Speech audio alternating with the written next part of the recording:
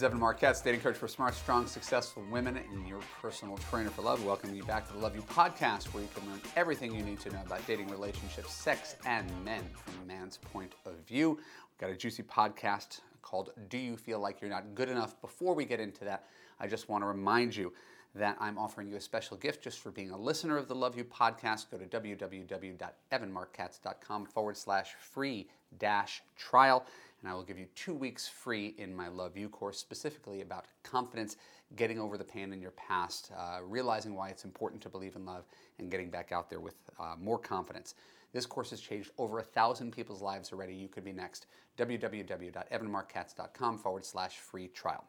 Now we're going to get heavy, because I want to start this podcast with a confession and a story. And I have a point, just always take a while to get to it. First of all, the confession is my confidence is not an act. It came from my parents. I was raised in that little Jewish bubble where your parents tell you can do anything if you just believe in yourself, and work hard in elementary school and you'll get good grades and you'll get into a good college. And I really bought into all of that, and always believed that I was destined to do big, great things. I remember telling my dad when I was 16, Dad, I'm not like other people. I've got big arms.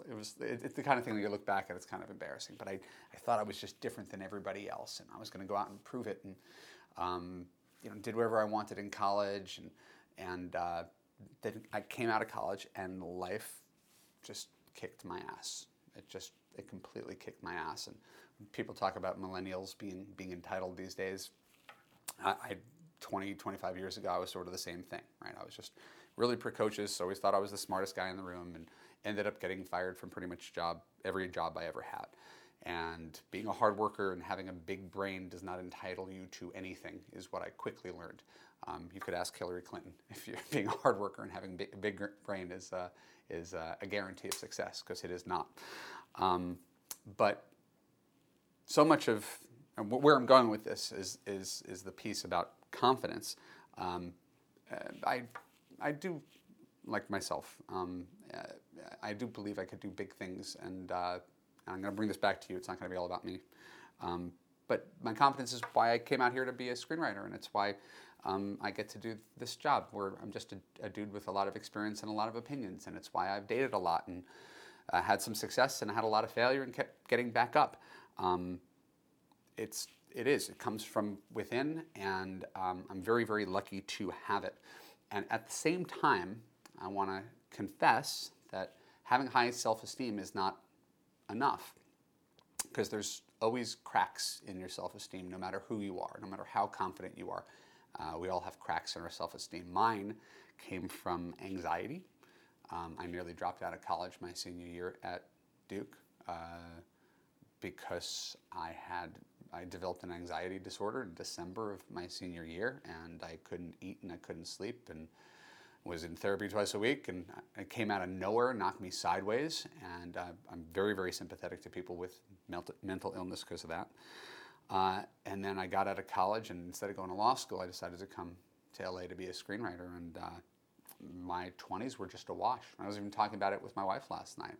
She's like, I think you focus on the negative in your 20s, and I was like, you're forgetting all the highs that you had. And I was like, I really did not have that many highs in my 20s. I was a failed screenwriter, and my dad died, and I was doing odd jobs, making no money, and I was in a city far away from home, and sort of struggling to make friends, and suffering from anxiety and depression. And my 20s were a wash, right?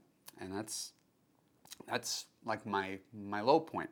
So this podcast is titled, Do You Feel Like You're Not Good Enough?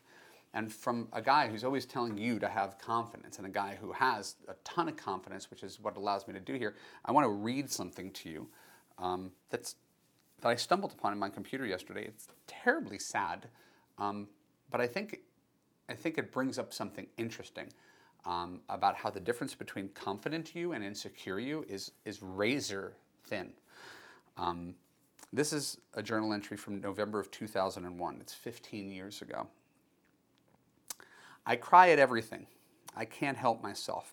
I'm not sure if this is normal or if there's something very seriously wrong with me, but my emotions are so close to the surface that they boil over in almost every circumstance in my life. I've never been this way before, and I'm not sure how to fix it except just to deal with it as best I can. All I could come up with on my own is that I've got a tremendous amount of sadness that I carry around with me wherever I go, and that the sadness seems to need its outlet, and it finds it everywhere. It's my mom's 55th birthday today. My sister came home from New York City yesterday to take her out to dinner. They went to the cemetery to visit my dad's grave. I woke up next to a sad and lonely girl named Tiffany who's more vulnerable than I am. I'm using her, and she knows she's going to get hurt, but it doesn't matter. She'll stay with me, despite my unemployment and depression, until I tell her that I don't want to be with her anymore.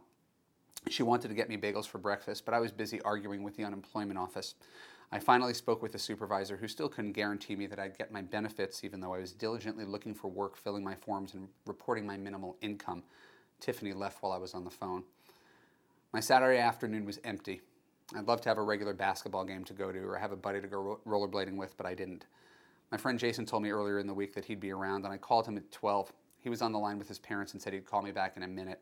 An hour and a half later, I decided to go see a movie, even though it was 70 degrees and sunny outside. After the movie, I got back to the car with 2 minutes left on the meter. The same homeless man I saw before the show was planted next to the wall in front of my car.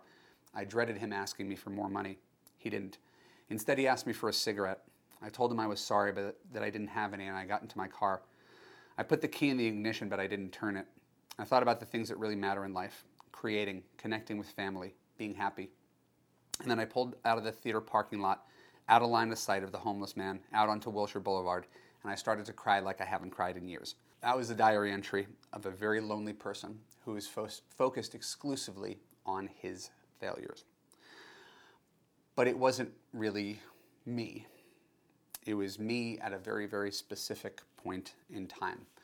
Disconnected, emotional, drowning in my set of false expectations. It was just a snapshot in time. It wasn't my definition. That's not who I always was. And it took me a long time to get past that, to realize that. So if you're still with me, I want to ask you to think of yourself at your happiest. What time in your life were you just the happiest? What time in your life did you experience the most joy? Did you feel the most connected and light and free and self-expressed? I also want you to stop, right? You could write that down. I also want you to stop and think of the time that you were the most down, right? Where life didn't seem like it was worth living. What's the difference between those two people? I'm assuming that sad you is just as nice as smart and funny and sensitive and tenacious you. So the issue isn't that you're a different person. Really, you're fundamentally the same wherever you go, wherever you are. It's that you're focused on different things. Right? You're the same person when you're flying high and when you're down in the dumps. It's just where your focus lies. Before this podcast today, I was talking to David behind the camera about how 2016 has been a really challenging year in some ways, and it feels almost silly to talk about the things that went wrong in this year because I have this wonderful life and this cool job and great wife and kids, and complaining seems petty, and it does. So you always have to remember to pull back and look for gratitude. I know that part of the reason that I draw criticism is because I sometimes seem invulnerable. I say, hey, I've got this great life and I've got this amazing marriage, and those things are true. I put that marriage up for people to say, hey, it's possible for you too. But sometimes when you do that, you come off as invulnerable or arrogant or something like that, and I'm not. If anything, I've been through my own shit just like anybody else, and it's forced me to reflect and become better at appreciating things when they're good than lamenting things when they're bad. When I was down 15 years ago, in between my screenwriting career and my dating coaching career, I had a shrink. And I remember she made me go home and make a list of my strengths and my weaknesses. I tried to dig it up on my computer. I couldn't find it. But I think it's a challenging exercise, right? Just take out a piece of paper, make 2 columns. What do I like about myself? What do I not like about myself? And just see what comes out. Just pour it all on the page. See what comes out. What I discovered was that at that time in my life, the list of the things I didn't like about myself was twice as long as the list of things I did like about myself. Right? If I did the same thing today, I'm presuming it would be reversed. And the real truth is, both lists are 100% true. They're both there. It's what you're focusing on at the time. But when your weaknesses are the focus of your life, what's wrong with your life is the focus of your life, think about going on a date. How could you go on a date? Good luck with that when you're really that down on yourself and your life, right? When what you believe about yourself is the worst part of you instead of the best part of you. So it's always a glass half empty, glass half full thing, right? It's always both. It's what are you going to choose to focus on? The problem is we get stuck in our stories, especially when things are intense, right? Someone goes through a terrible breakup and it's, I'm never going to date again. Men are terrible. It becomes, right, it becomes almost set in stone. And then we work off of our new paradigm, where the new paradigm is really just focused on one point in time. At one point in time, I was miserable, penniless, disconnected, sad, depressed. Right? That was at one point in time. But that's not destiny. You have the ability to always change your destiny.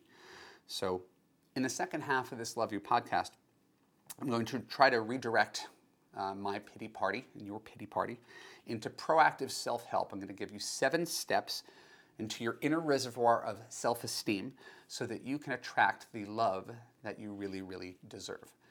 Thank you for listening to my sad story, and we'll be right back. This is Evan Marc Katz on the Love You podcast.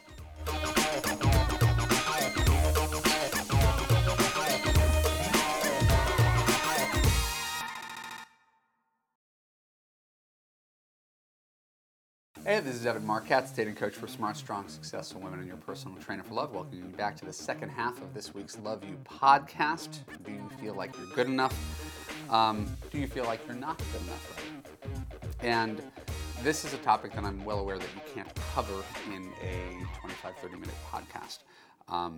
In the first half of this, probably tuning in late, I wanted you to know that even the most confident people do suffer from moments or years, or in my case, nearly a decade of self-doubt. But that is not necessarily one's destiny. Essentially, every day you have a chance to reinvent yourself. You don't have to be who you were yesterday. You don't have to be who you were in high school. You don't have to see yourself as that poor little girl whose father didn't pay attention to her. Like that's a thing in the past, right? It may dictate who you are and how you feel, but it is not set in stone. We have a growth mindset here. We're always thinking, how can we do this better? How can we change? How can we grow?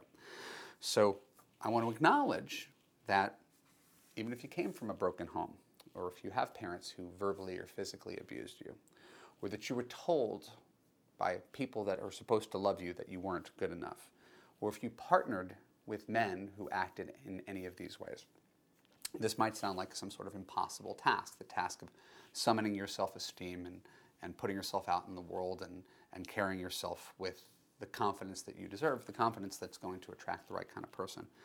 But it is not, right? There's, it's hard, but it is certainly not impossible. And forgive me for using a sort of clunky comparison, which is sort of fraught with all sorts of baggage given the political climate. But I think it's closer to, if you're coming from a background of low self-esteem, it's closer to what it's like to be black in America, where you're starting from 10 yards behind the starting line, right? And you have to play catch up. It's just harder for you to achieve the same things, but it's possible to achieve the same things, right? The point is that dating is tricky, and the single best predictor of your successful relationship in the future is your confidence, having a secure attachment style as opposed to letting your insecurities and fears run your life, and your communication skills. Right? And if you suffer from low self-esteem and you can't just snap your fingers and make it all come back. It becomes a constant grind to not let your past and your insecurities beat you. And because I'm so steeped in this and had so many of these conversations, I've been coaching for 14 years, and I've had so many of these conversations one-on-one. I wrote an entire book about it. I mean, I don't really do that much self-promotion on the Love You podcast, but the book I wrote in 2014 is my favorite one easily. It's called Believe in Love: 7 Steps to Getting Over the Past, Embracing the Present, and Dating with Confidence.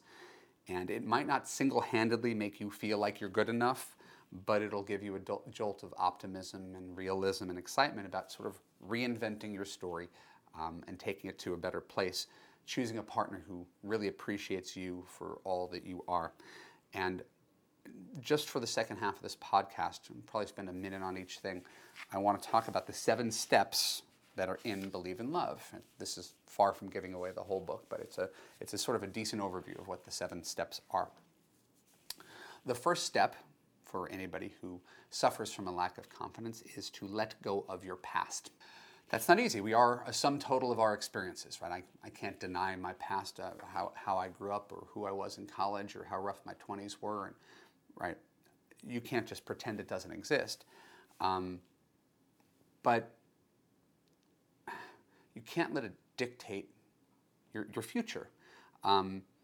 Greg Behrendt, who came up with the book, He's Just Not That Into You, which is sort of like a catchphrase more than it's a book now. His second book also had a title that was really catchy, to the point where you almost don't even have to read the book. And he said, it's called A Breakup Because It's Broken. So when we talk about letting go of your past, I'm not just talking about your past as a kid. We're talking about your past relationships. Every relationship that you had that broke up was supposed to break up.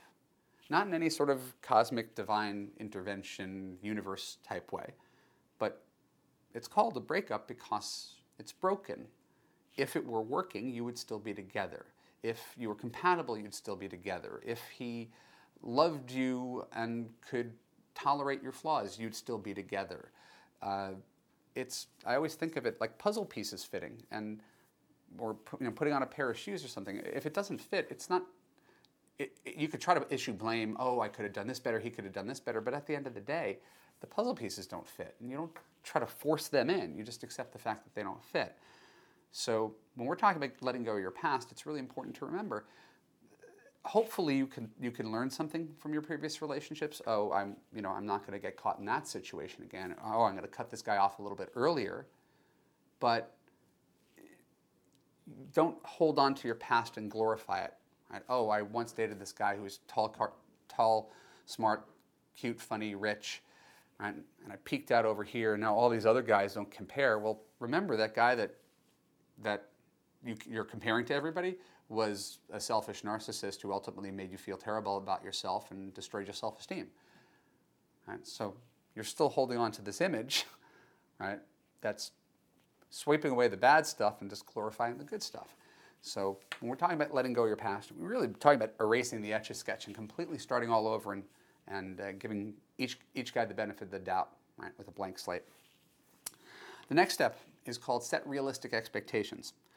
Part of the problem people have in dating is that we all project, we all fantasize. I'm used to saying no man is real until he's your boyfriend. He's just hope, projection, fantasy, and potential. And reality proves that to be true, right? I joke about being a reality-based dating coach because so many people traffic in fantasy, but let's just look at it objectively. 90% of men are the wrong men, right off the bat. 90% of the men you would not date in 1,000 years, right? And as well you should. Those are your standards. My amazing, smart, strong, successful women who listen to me, 90% of guys not suitable for you. Next. So, if 90% of men are off the bat not right for you, should it be any surprise if 90% of the men who write to you on Match.com are not right for you? Delete. Or 90% of the men you meet on a first date you don't click with? Next. Right. The problem is people expect it to be otherwise. We know this is true. Just scroll through Match.com. Just go on a bus. What percentage of guys do you think, just off the bat, you'd be interested in? Well, let's just say 10%, right? That you have standards and you could choose from 10% of people. So I encourage you to be a short-term pessimist about dating. Yes, I use the word pessimism. I wouldn't expect anything from the next guy you meet, the next guy who writes to you, the next guy who approaches you. I wouldn't expect anything. I would expect that eventually you're going to find a guy who makes you happy for the rest of your life, because 50 million people, 50 million women here in America have. So I'm confident that you could be one of them. We don't need to give up. But let's not get too down about the fact that 90% of the men are the wrong men, any more than we get down about the fact that it gets colder in winter. It's all very, very predictable. So we're setting realistic expectations. You don't get on Match.com and say, I'm going to pay for 1 month and I'm going to find a husband. You're setting yourself up for failure. You don't go on a date as if it's a husband hunt. I hope this is the one. I hope it's the one. And, oh, I'm so deflated. He's not the one. Well, I already told you that. 90% of guys right off the bat are definitely not for you. So going in with a realistic set of expectations is really important for dating. Otherwise, it becomes this emotional, self-imposed roller coaster instead of seeing things as they are. Going on a date with someone is like sitting next to someone on a plane. That's pretty much how random it is. You don't get your hopes up that the guy you're sitting next to on the plane is your future husband. Don't get your hopes up too much about the guy that you're having drinks with on a Friday night. Next, overcome negativity. It's the third step in Believe in Love. And I borrow from a guy named Michael Singer who wrote a book called The Untethered Soul. Eckhart Tolle wrote something about this in his Power of Now or New Earth. It's basically a concept that says your thoughts are not you, right? I'm sure there's Buddhists who've done this better and have translated better, but essentially we are not our thoughts. The person in our head, that self-critical person who says that we're not good enough and that we're horribly flawed and that we're doomed to be alone forever, and right, person who beats herself up. If you had a friend like that in real life, right, who said those things to you that you say to yourself in your head, she wouldn't be your friend anymore. That's how terrible she is. Right? So we have a hard time separating. We think we are that voice, but that voice is actually separate from you. You have to observe it when it comes up. Oh, that mean voice in my head is talking again. I'm going to ignore her. Really? Instead of assuming that you are synonymous with your voice. There's again, the book The Untethered Soul goes really deep. It's a quick read, probably 150 pages or something like that. That is almost like a college-style lecture that talks about this. But once you realize you are not your thoughts, it's very freeing, because then you could step back and observe your thoughts. Oh, I was being pretty mean to myself there. Oh, I was acting a little crazy right there. Let me sort of step back from this and realize I don't have to be beholden to every thought that's in my head. Fourth step in Believe in Love, defeat your fear of failure. You have to come from a place of abundance. You can't treat every man like he's the last man on earth. You can't stay with a guy just because he was nice to you for a month or because he has potential. You always have to tap into your body, tap into your feelings and say, how do I feel in his presence now? How do I feel when he's not around me? Do I feel safe? Or do I feel like I'm walking on eggshells and then I'm always worried he's going to dump me? You really got to trust those feelings and realize that if you're not feeling good within your relationship isn't serving its purpose. And the best thing you could do is let a guy go if he's not making you feel good instead of staying, right, because you feel that men are scarce. It's hard to find a good one, so I'm going to stay in something that doesn't make me happy. Men are abundant. They're everywhere. Right? And if 90% of them aren't right for you, that's fine. Right? Just keep folding your hands until you find one that you could play. The next tenet that I want to talk about in Believe in Love is called Reframe Your False Beliefs. And again, I'm whizzing through a 250-page book to give you an idea of what's in it and how simple some of these concepts are. Reframe your false beliefs. We all have limiting beliefs, and as I alluded to earlier, we think that they're the whole story. If you've ever met a guy who says, women are crazy, women are just too emotional, women are gold diggers, right? Women are selfish. You've heard these things before. That's been his experience with women, but he hasn't dated every woman on the planet. He hasn't dated you, and it seems unfair to tar all women with the same broad brush. Maybe his experience is true. Maybe that is exactly what he's experienced, but Those are just the women he's chosen. Those are just the women he let into his life. It's certainly not representative of every woman on the planet, much less you. And so you got to be careful not to fall victim to the same kind of thinking, right? Men are cheaters, men are pigs, men are self-obsessed, men are liars, men are narcissists, and really there are men who are all of those things, right? But the common denominator is that you chose them. Right? It's not indicative of all men on the planet. Choose your decision-making mechanisms, and you're going to find a lot less evidence of the thing that you believe to be true about all men. We have to realize that all of these preconceived beliefs that we have are always partially true. That's how we arrive at them, but they're never totally true. Never, never, never totally true. We have to stop turning the other into monoliths. Another political statement, which we'll reserve for another day. Step 6, carry yourself with confidence. Right? I already mentioned the concept of what would you do if you knew you could not fail. Right? I live my life by it. It's not for everybody. It requires a lot of risk taking. Right? But I created a podcast because I saw other people doing it, and I said, why shouldn't I? I started giving my opinion, and I wrote a book about online dating when I was working in customer service in an online dating company, because why shouldn't I? I came out to Hollywood because Friends was on the air, and I said, that looks fun. Why shouldn't I try to write for Friends? And so when you go into something with that sense of confidence and optimism that, yeah, I should succeed, right? And what's the worst thing that happened? I fail, and I try something else. I date someone, I try something else. I try this job, I try something else. Right? Once you realize that the only real failure is not trying, sitting on the sidelines, giving up, that's failure. Not trying something and looking bad or falling on your face. You might think it's failure, but the person who falls on their face gets back up and does it again, gets better, right? Or tries something else. Right? So remember that. That's hard. People think failure is doing something wrong, making a mistake. Right? Failure is when you either give up, right, or when you stay in something that's really not working for you. Failure is staying in a bad relationship, right, or quitting relationships entirely, not continuing to try to find the right guy. And then, of course, the final step in Believe in Love is take action. All this stuff is just talk. You could hear everything I say. You could take copious notes on it. You could replay it in your car. But all this stuff is just philosophy. It's just different ways of thinking and looking at the world. It means nothing without action, which is why, although I'm supportive of, say, spiritual beliefs and the law of attraction and having positive mantras to make you feel good about yourself, you could have a vision board the size of Texas, and if you don't go on a date, it's not going to do you much good. Ultimately, this is taking steps. I call them, in my Love You program, I call them small wins. Listening to this podcast, in and of itself, is a small win. You're taking a step forward. Bigger step forward is if you did some of the things I asked you to do on this call, wrote them down, right? Did some of the exercises. Right?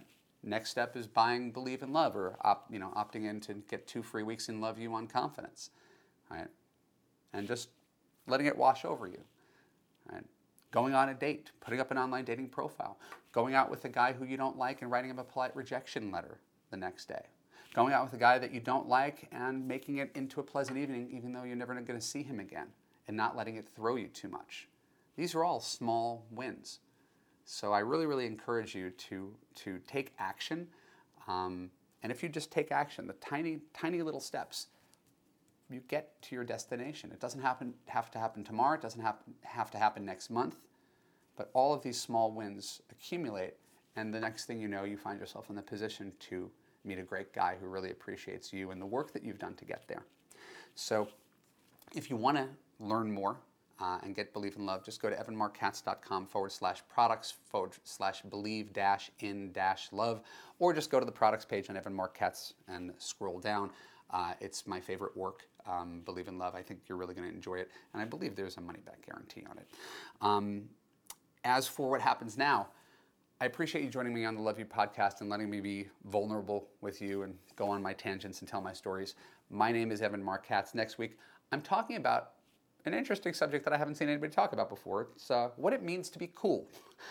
This is different than being the cool girl, but is instead about what I think makes different people more relatable, likable, and attractive to others. So it's something you're going to want to tune in for. If you enjoy this podcast, don't forget to hit the subscribe button so you can subscribe to the YouTube channel or iTunes. Look beneath the video for links. Follow me on Facebook and Twitter. And if you really want to change your life, go to www.evanmarckatz.com/free-trial to get 2 free weeks in Love You about confidence that will change your life. And it's absolutely free. Thank you so much. I look forward to seeing you again next week.